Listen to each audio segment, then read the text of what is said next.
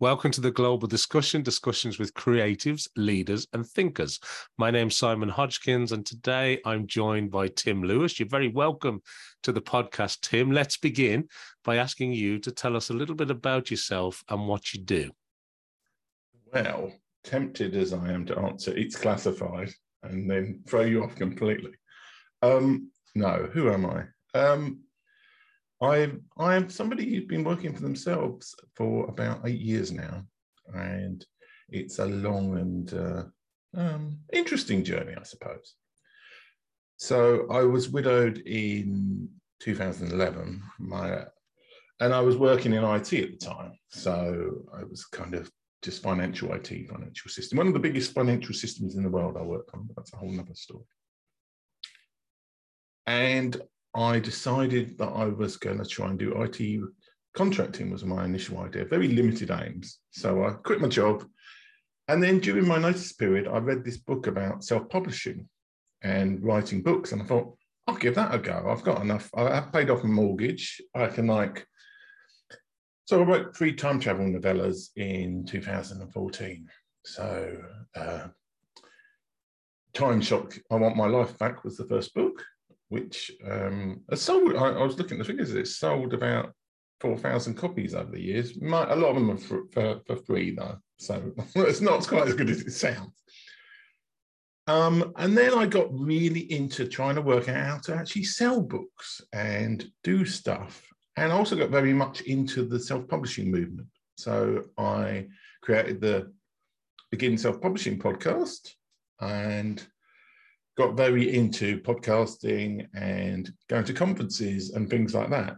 And I also got very into marketing to the point where I probably do more social media and other stuff than I do writing. I haven't written a book since 2019, but that was about social media and networking. So now what do I do? Well, I've run 2 live shows. So one of them's on Amazon Live, which is Book Chat Live. And the format of that show is that I interview a guest and ask them about their favorite books. And that goes live onto Amazon.com in the US. So not many people know that Amazon themselves have got a live stream platform. And the advantage for me of that is I can put the books at the bottom. And if somebody buys them, I get like 2% of the money from the book. The other show I run with a co-host in San Diego is Oh No, Not Another Live Show. And that's a variety show. How not to do a live show if you want to make money, but great fun, which is where we interview people from all sorts of backgrounds. So this week we had a guy on, he was talking about how he was getting his son through college football education, getting himself a place there. I think the week before we had a health coach on, and the week before that we had a woman who'd trance-channeled a book. So the spirit guides had told her how to write the book. So we do all sorts of stuff there. What other things do I do? I've also got a travel YouTube channel about my travels in the US. I'm in the process of visiting all 50 states in the US and at state number 47 at the moment. So that's actually going to be coming to an end. And I've got a massive backlog of video that I'm going to create about that. And I also help people to do self-publishing and also how to create podcasts and that kind of stuff. So I do a lot of things. So I threatened to take 20 minutes to talk, but I haven't taken quite that long. Well, thanks, Tim. And I don't know how you fit all those activities in. No, I don't know. To traveling around the States, let's start there. Yeah. What possessed you to decide you were going to visit every state? You've obviously got a passion for that. You love travel, hence your YouTube channel. So where does all that come from? Well, it kind of organically grew. Like many things in life, you kind of end up down a path and it just makes sense. So the way that I ended up traveling to all 50 states was I was constantly going every year to Social Media Marketing World, which is like the biggest social media marketing conference, which is in San Diego every year. So I was going to San Diego, and now I don't like sleeping on planes. So one way that I worked out that I could stop having to do that was that I would fly to New York or Boston or somewhere on the East Coast that had a morning flight to London Heathrow, so I didn't have to sleep on the plane. So I was already used to breaking up my trip. So I'd fly to like Boston or somewhere, stay a few days, then fly to San Diego, and then fly back, and then do a morning flight in the morning, stay overnight, a morning flight, and fly back to the UK. Then I started, because I made more and more contacts in the US, and I was kind of like, oh, well, I could visit this person in the middle. And it started in like 2018 when I went to visit a few people in Wichita, in Kansas, right in the middle, after going to social media marketing world. And it kind of like, so, and then I also started going to other conferences in the US, in other states. So podcast movement keeps moving around every year. So this year it's in Denver. So I'm going to do Colorado this year as one of the probably the penultimate state I do. And then it was like, I saw on Twitter that there was this 50 states by 50 thing, which was mainly full up of women and families with camper vans who were in the US, and they were driving around all 50 states. And I'm like, well, I've done like 13 odd states now. I could do that. And I think I was like 48 at the time or something like that. No, 46, I think was when I started it. Now, I haven't actually been able to do 50 by 50 because of this small pandemic thing that got in the way. But I think I will do 50 states by 51. So, and it's interesting to have some structure to a travel experience. I mean, some of the states I've barely visited. One of the crucial questions when somebody says, have you visited all 50 states, is what is your criteria for all your 50 states for visiting the places? I'm going to let you ask that question of me now if you want to, or we can move on to something else. Well, it's obviously you have the travel bug, and look, travel broadens the mind, right? I mean, everybody knows that. People who begin traveling suddenly realize what a great journey that is itself, and it sort of turns a page on your own book of life, doesn't it? You experience different things, you meet different people. And does that feed into your travel YouTube channel then, or is that completely different? Well, I mean, I try and show places, especially places that aren't like popular US places. I mean, I could do videos about San Diego all day because San Diego is a lovely place to visit. But I featured places in like Milwaukee and Cincinnati in my videos because they're interesting places to visit and they've got a lot of attractions. Even some of the godforsaken places in the US I've been for, I think they're interesting places to go, if only to see as an example of what not to do. So somewhere like Wilmington in Delaware is an absolute, there's nothing to do there. All the architecture is strangely English as well. It's kind of like, it's the only place in the US I've been to that has architecture like that kind of Midlands UK kind of cheap build, kind of new housing estate style building. Nowhere else in the US is like that. So it's probably interesting for somebody in the US to visit Wilmington, but for me, it was like, this is just boring. And it's supposed to be a bit of a crime den as well, but I didn't actually see any of that. So yeah, it's interesting because it gives you more things to compare against other things. That's the biggest thing. And also I like to meet people in the US on my journeys if I can, when I arrange it properly. I was better the last trip than the previous trip. So I think I met 4 people I knew when I was going around particular states. And it's interesting. It's so interesting to meet people in their home environment because they're very different from when they're at a conference or even online. You can tell a lot about people when you meet them where they're based, because there's a lot of a mask that people put up, and it's very hard to have that mask where you're at your hometown, so to speak. And tell me, Tim, the other thing I want to ask you as well, which is kind of related because it's in this content publishing world that you're in.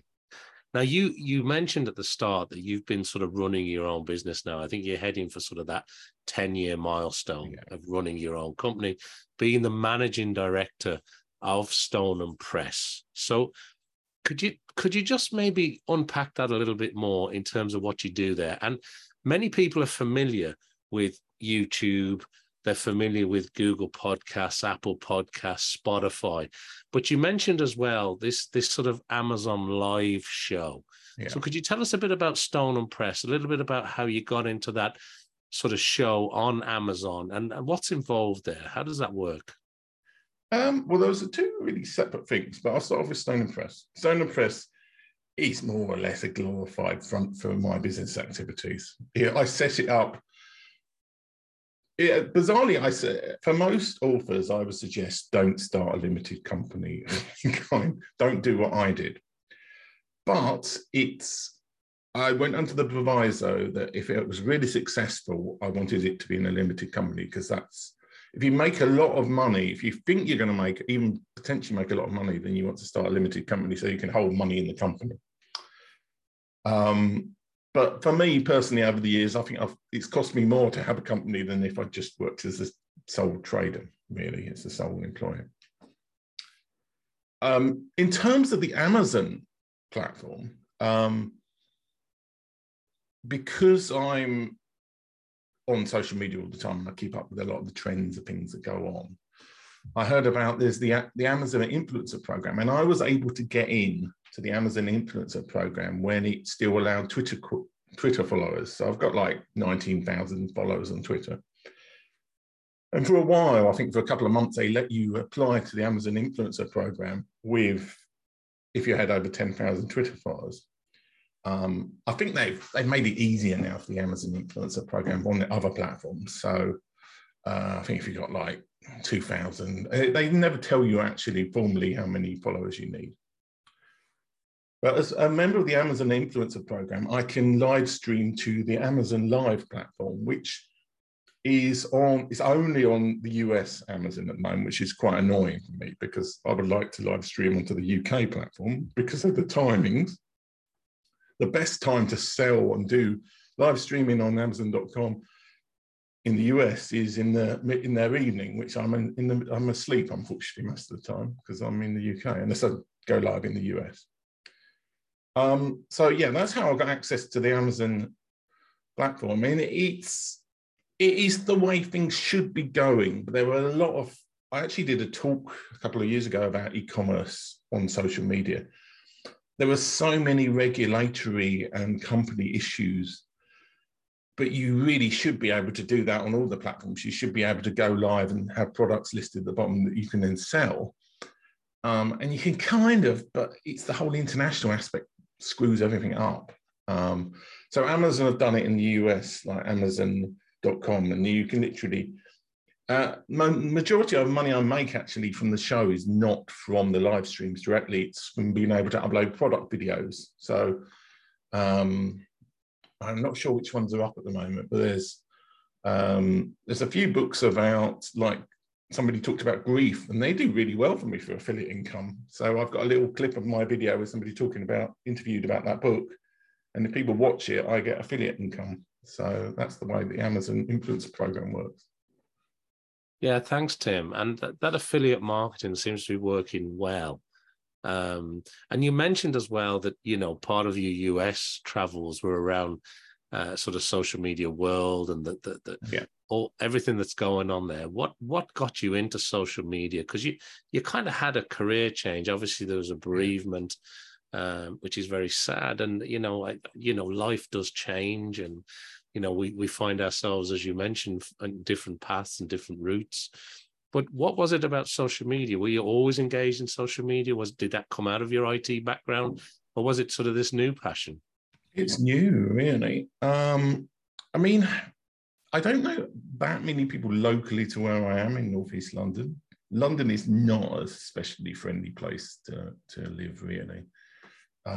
Simply because everything tends to happen in the centre, and unless you're spending all your time commuting into the centre, and I would kind of live about an hour out of the centre of London. So social media is a fantastic way to connect with people around the world. So I like that aspect of it. Probably minorly addicted to social media, to be honest. Should probably come out and just say, like, I'm Tim, I'm addicted to social media. But I did write a book, which was a positive book about using social media to get ahead in your business. And I have had, I mean, I've had like quite a few jobs and things. I used to run a Twitter chat for the Arts of Independent Authors, which came out purely out of Twitter connections. And I've done Facebook advertising for people because I've met them on social media. I've done lots of other little jobs because of, I mean, it's a great way to make connections. And it's like, I banded this statistic around on Threads the other day, which is the new trendy platform. And I think it's right. I remember it right, but I couldn't find the source. So I could be lying here when I say this. But the US Bureau of Statistics said, I think this is true. And I say, I can't find the original source, so I could be lying. So put that as a little asterisk, anybody who's listening. But only 60% of jobs ever go to an interview process. So 40% of jobs go to somebody the recruiter already knows. Now, I think there might be a caveat in that might include internal promotions and all sorts of other things. But of the other 60%, even with an interview process, half of them go to somebody the recruiter already knows in some way. I think they did a survey. I do remember finding it years ago, but I haven't been able to find the survey. So what is good about social media is it gives you a way of having that connection with an employer. So if I was somebody in my 20s who was looking for a new job, I would be going onto LinkedIn and looking for companies that I might want to work for, and like following all of these people and looking at their content. If you can find somebody who's in there, who's a senior manager at IBM, or if you want to work for IBM or Google, and they're producing content, watch their stuff, comment on it. They will know who you are, and then you can get to know them. And that's the way that people should be using social media, but too many people don't. So I went a little bit evangelical there. I do apologize, but there is a lot of good. There is a good side to social media. It's not just looking in women in bikinis who you happen to fancy or whatever. There are really good uses to social media, and I don't think people make enough use of them. I think you make a great point, Tim, because we often hear about the downsides, the dark parts of social media and everything that's wrong with social media.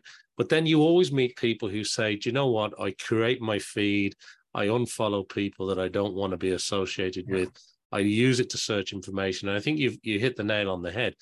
It gives you a global reach into whether it's an organization or individuals that maybe in your day-to-day life you would never reach. And it does offer you that sort of direct connection and that ability to not just comment, but also to influence and to connect and to message and to build real, I think, community.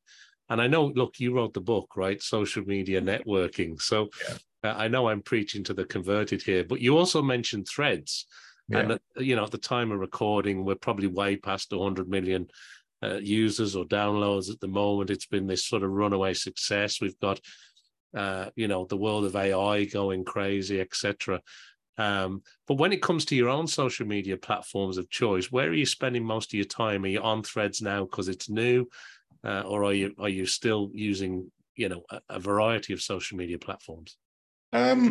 Well, the funny thing is, the advice I always gave people was start with Twitter. Now, Twitter has gone a little bit to the dogs lately, mainly because of Elon Musk buying it. And it's not a political thing. A lot of people have got a political issue with Elon Musk. I haven't got my problem with Elon Musk is that he's clearly trying to make his money back from the platform. He's borrowed so much money to buy Twitter. And he's been taking functionality out of free Twitter and moving it behind the blue checkmark thing that you have to pay for. And I really don't like that at all. So there was like Twitter Media Studio, which was a fantastic thing where you could embed images, videos into Twitter and have a call to action link. And I use that a lot. And then they've just taken it and TweetDeck they've taken and now put behind so I'm more using Threads now than I'm using Twitter. It's still very much the jury's out on Threads because at the moment, it's very limited. Date of recording, it's very limited functionality-wise. You can't search for anything apart from users. You can't, there's no hashtags.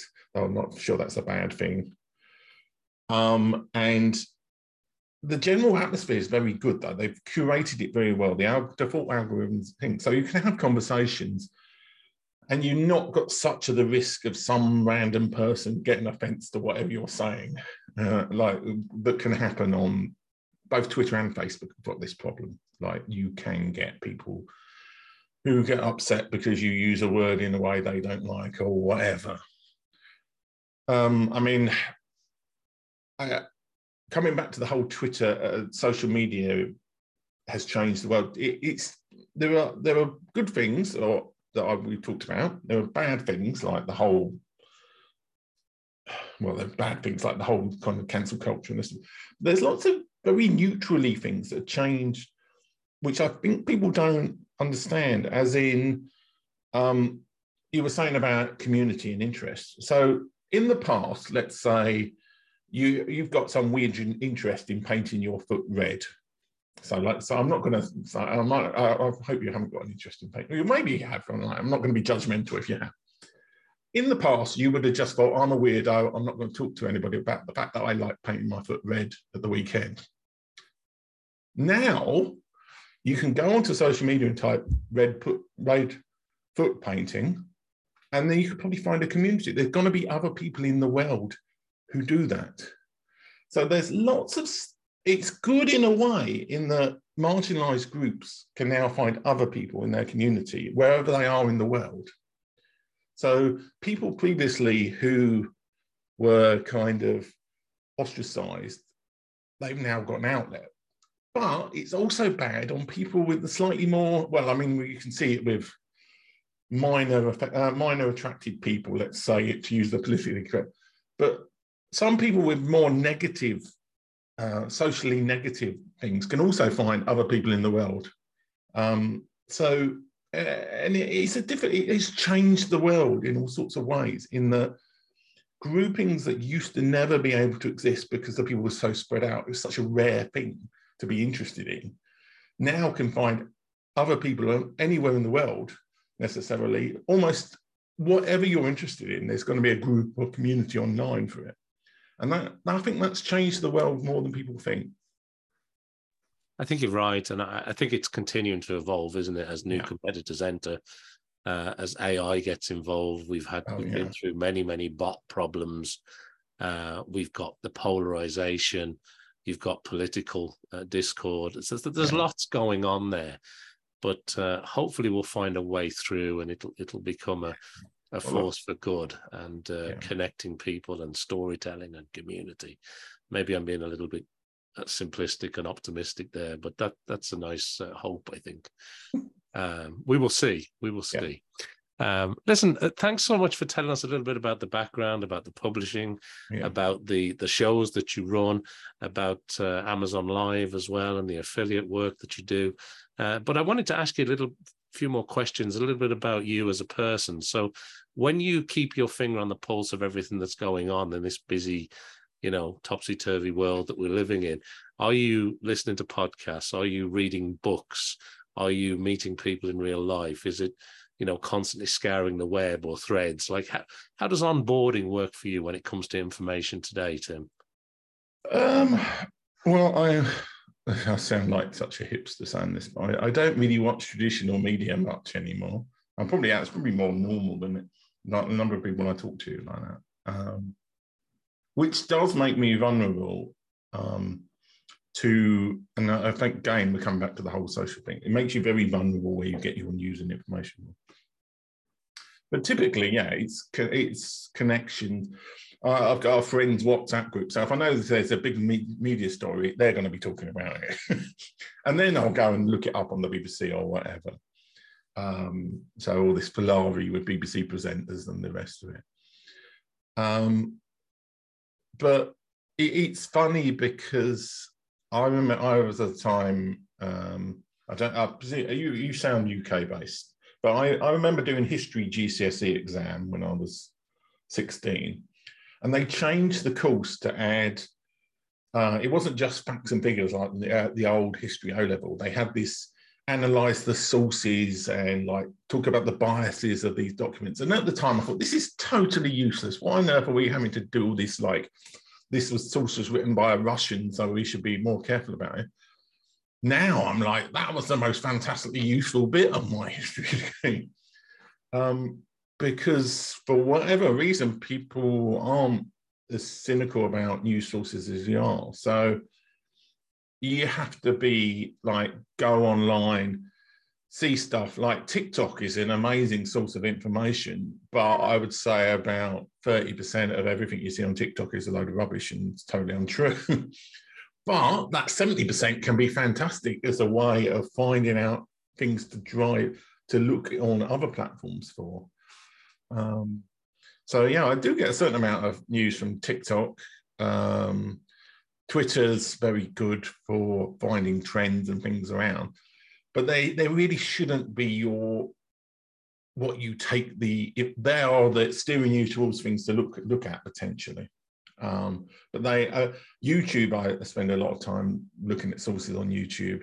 I try and read books across the political spectrum.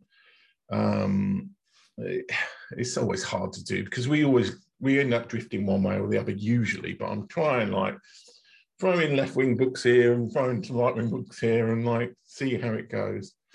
I'm like everybody struggling to find a good way of actually, and I'm very suspicious of like aggregators and people who claim to be the neutral source because they're usually not. I've seen that quite a few times on YouTube where people are like, oh, we give it as it is. And it's very clear that they've got a bias. They just aren't aware they've got a bias. So, yeah. And it usually, soft left usually is the bias, but then they say some sort of quite hard right ones who think they're totally unbiased as well. So it's like, yeah, it's always quite hard to tell. Yeah, I mean, as you're talking, I don't think it's unusual that a lot of people, or at least a segment of people, are not as glued to traditional media as they were in the past. And I think some of the institutions that people would have held dear historically have found themselves in a lot of hot water, or being questioned more and more in today's environment where there are multiple sources of information and normally multiple opinions on that information. So I don't think you're alone in that viewpoint. However, I do hear you when you say it's not easy. It isn't easy because it's not as simple as saying, well, I'll just get 2 or 3 sources of the story, because there's an awful lot of bias in there. There's an awful lot of opinions, etc. And, you know, getting to the facts is something that's getting harder and harder. So, you know, I don't think we're going to solve it here, Tim, but it's a great point that you raise. I appreciate your viewpoints on that. And like all of us, you know, we're all sort of diving into various avenues to try and find out what's going on and to keep abreast of what's happening. As you look forward, though, and as you think about sort of the next 6 months, 12 months, or maybe longer, other than getting to those last 2 remaining US states, what's on your roadmap? How do you go about planning? Do you work day to day? Are you working years in advance? How do you sort of go about that kind of work? I'm dreadfully chaotic, to be honest. Well, actually, I'm not. I am in some areas. In terms of like week to week doing show work, I have like Trello lists of all the tasks and things I should do. The trouble is sometimes I do skip doing it. It's funny, when I was in IT, I was dreadfully dismissive of operational people because I worked in like software development and a little bit of support and management. But the operations people have these checklists of things they do, and you go, this. And I was like, oh, do you need that? It makes a big difference because certainly with mundane routine tasks, if you've got a checklist and you go through it, over and above making sure you don't miss things, it also is useful because you can go back to that checklist and like share show clips or whatever. And you can say, well, why am I spending all of this time doing these things? Can I just change this? And you can innovate with a list and try a new thing and see if that was better, and then replace your checklist with a new one. And that works very well for day-to-day tasks. In terms of the longer planning side of things, yeah, I'm a bit chaotic, really. I've got a calendar. I use Google Calendar. And I also got Google Tasks, so I keep failing to properly work out how to use that. So I work out in terms of what I'm doing. So if I'm planning a trip to the US, I will plan that like 3 to 6 months ahead. And I've got like, in front of me, I've got a little printout of my next trip and where I'm going, and I've got it like printed on the days. And I block out conferences and things I'm going to do like up to a year ahead. And I'll book hotels up to a year ahead sometimes. In terms of the rest of my business, no, it's all quite chaotic, really. Show booking, I use Once Hub, which is kind of equivalent to Calendly and all the rest of them. Having a booking system is really useful. But no, I'm not a great example of how to do long-term planning. I probably should be, because I was very into like agile methodologies and things when I was in IT development, but it's a lot easier to manage other people doing stuff than to manage yourself. And I think that is one of the hardest skills to learn as an entrepreneur or a solopreneur or whatever you want to call it. Managing yourself is actually harder than managing other people. Well, I appreciate your transparency, because you're right. I mean, when it comes to producing regular shows that you're doing, a number of regular shows, there has to be some kind of process. Now, I suppose once you've been doing them for a long time, a lot of that becomes automatic. You kind of know what you're doing. But you still have to have that workflow, that process. You know what needs to be done on a certain time. And I think we all struggle from time to time in terms of being, more organized or more better at managing our time or whatever. I mean, one of the things I wanted to ask you, and you've kind of answered some of it here already, but it was about people who want to produce their own shows. If you had any advice for people or things that you wouldn't do, maybe, because producing shows on a regular, consistent basis, it's not easy, and it does take a lot of time and effort, doesn't it, Tim? Yeah, well, I have lots of sort of throwaway lines that everybody does that they do about things. I'll say one I say that people will see nod in agreement, so it must be good, which is generally in business, you either want to be the first, the best, or you'll be lucky. Those are the 3 ways to be successful. So one of the reasons why I'm on Threads at the moment is that it's one of the 30, like one of the, admittedly, I was a bit disappointed to find I was 750,000 person on Threads, which is like, I applied for an account as soon as it came up on my phone that I could have the app. I was in this waiting list thing. So that's one way that you can be, and it's true with content as well. You can be, if you're the first person to talk about AI on Threads or something, or like some chat GBT, or you probably want to pick like Bing AI or something, not like, don't pick the main one. If you're the first podcast or content on that show and people are searching for it and really interested, you can do really well. And your show doesn't have to be that good. It doesn't be. The other thing is to be the best, and literally you are the best person on that. And I think being the best is actually harder, though if you niche down into a small enough niche, yeah, maybe. So like the best AI for Irish government or something, I don't know, like some bizarre, really, really narrow thing. And if there's enough people searching for that, it's good. The other bit of advice I give for content creators is whatever schedule you think you can do the next one down. So if you think you can do a daily show, do one every 2 days. If you think you can do one every 2 days, do a weekly show. If you think you can do like once a month, then probably don't do the show. Though you can do what I'm like, the Book Chat Live at the moment is on out of season. And it was actually a hard sacrifice to do, to stop booking guests for Book Chat Live during the summer. But I've just got so much other stuff, and look, mainly with the YouTube, I've got a big backlog of travel YouTube videos to create. So I've always done Book Chat Live in seasons. So I stopped the season. I'm going to start a new season in September. So that's one way to kind of work around it. But whatever schedule you think you're going to have with a live showing you can do, you almost certainly need more time than what you think you are.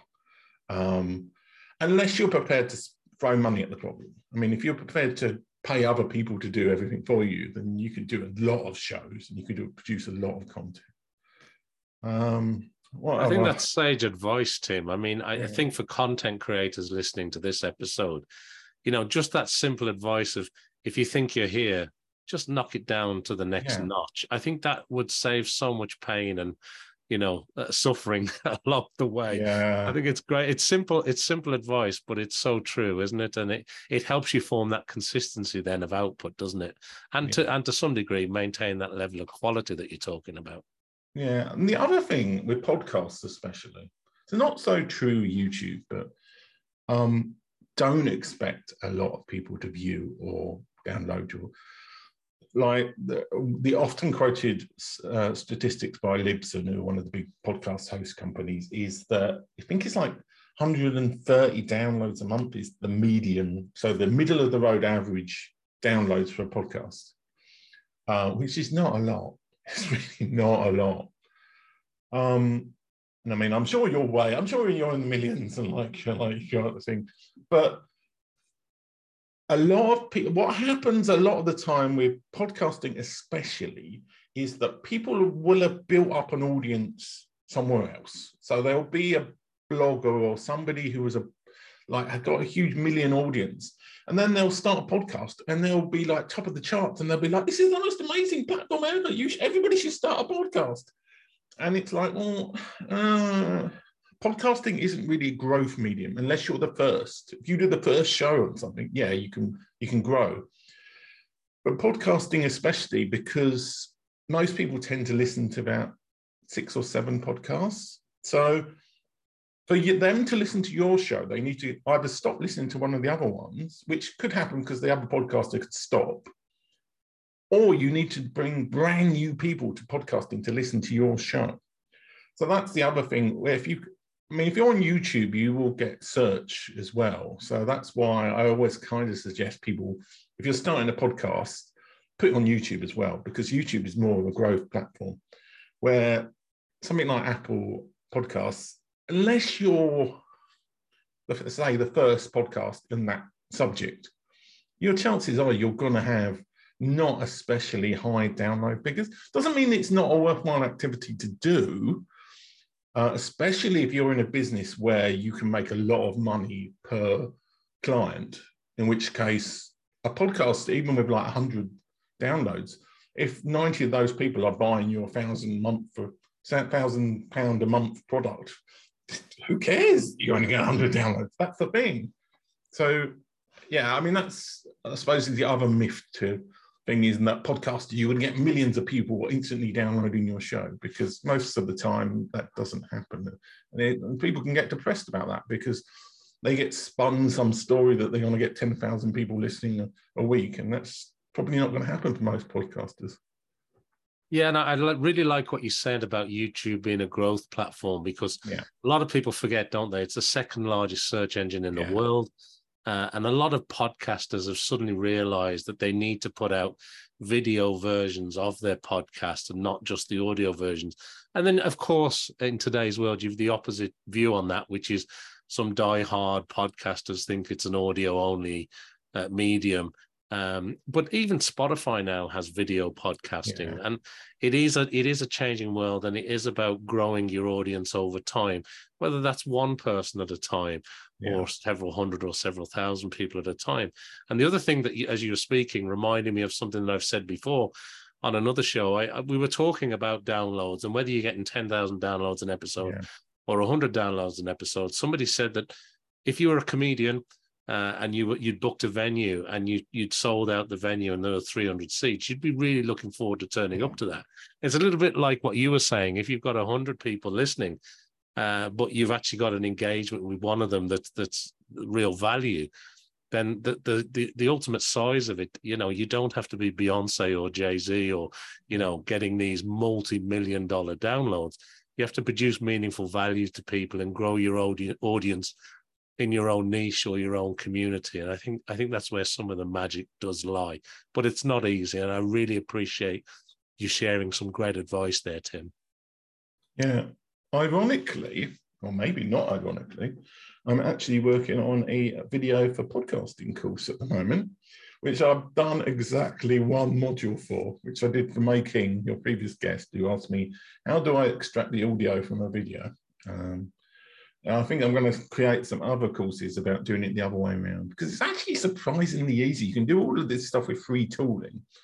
But one of the great problems with online business is that, coming back to the affiliate thing again, a lot of people recommend tools because they get a cut, not because it's necessarily the best tool for the job. And that's something that comes back to this whole awareness thing. Sometimes people come from the best of intentions and they are like, oh, well, I use this product, it works for me, and it's going to pay me 10% of everybody who signs up. And they're not necessarily malicious, but there is an element of people who are pushing paid, expensive tools when there are free tools or cheaper tools to do exactly the same thing. And yeah, it's not great. So anyway, this says me trying to push my probably will be eventually paid course. Yeah, there's a lot of courses out there, but if you get the right course and it helps you move forward quicker, there's a lot to be said for getting a course that helps you do that. Look, finally, before we run out of time today, Tim, is there anything else you would like to share with our worldwide audience today? And secondly, and obviously importantly, if people want to find out more about all your shows and all the great work you're involved in, where do you want to point people to? Well, I'm Stone and Press so that's Stone, ham as in the meat stuff, press as in pressing down. And I'm on that on Threads, Twitter, Instagram. I have got a Facebook page, but I very rarely look at Stone and Press Facebook page. And stoneandpress.com is where it's in.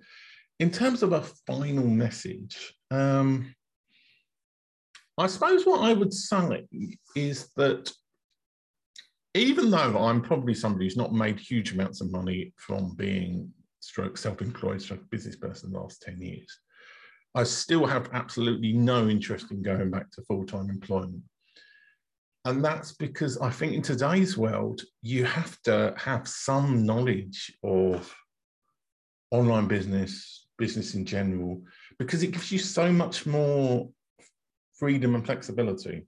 And somebody's, trying to remember who, but somebody I've forgotten who was saying you can either work with, in effect, like you've got one buyer, which is your employer, or you can work for yourself and you can have multiple buyers and customers. So if you work with a company, you've got, in effect, one client, you've got one person who decides your fate in terms of everything. And it used to be the case that individual client relationship was much better than working in a business. But now I think even if you choose to go back to permanent employment, and there's nothing wrong with that, if you've at least tried online business and you've tried running yourself, that will leave you in so much better position than if you end up being unemployed or you lose your job or something happens to the company you work for, and then you're thrown out into this world and it's like, got to get another job, I've got to go do another thing. So I am a massive advocate for working for yourself. So I suppose that's my advert on behalf of the Entrepreneurs Party. Put a political broadcast message up there on your screen. Well, Tim, I think that's certainly food for thought. Yeah. And it also brings us really nicely to the end of our episode today here on the Global Discussion. So thank you to everybody who's been watching or listening to us around the world. Make sure that you follow, like, subscribe, do everything I need you to do to help support the podcast. And I hope that you'll join me back here to listen to some more discussions with creatives and leaders and thinkers. And thank you to Tim. It's been great to catch up with you today, my friend. It's been great to be on your show, even though we both look like we're dressed like ninjas in the black t-shirts. Thanks, Tim.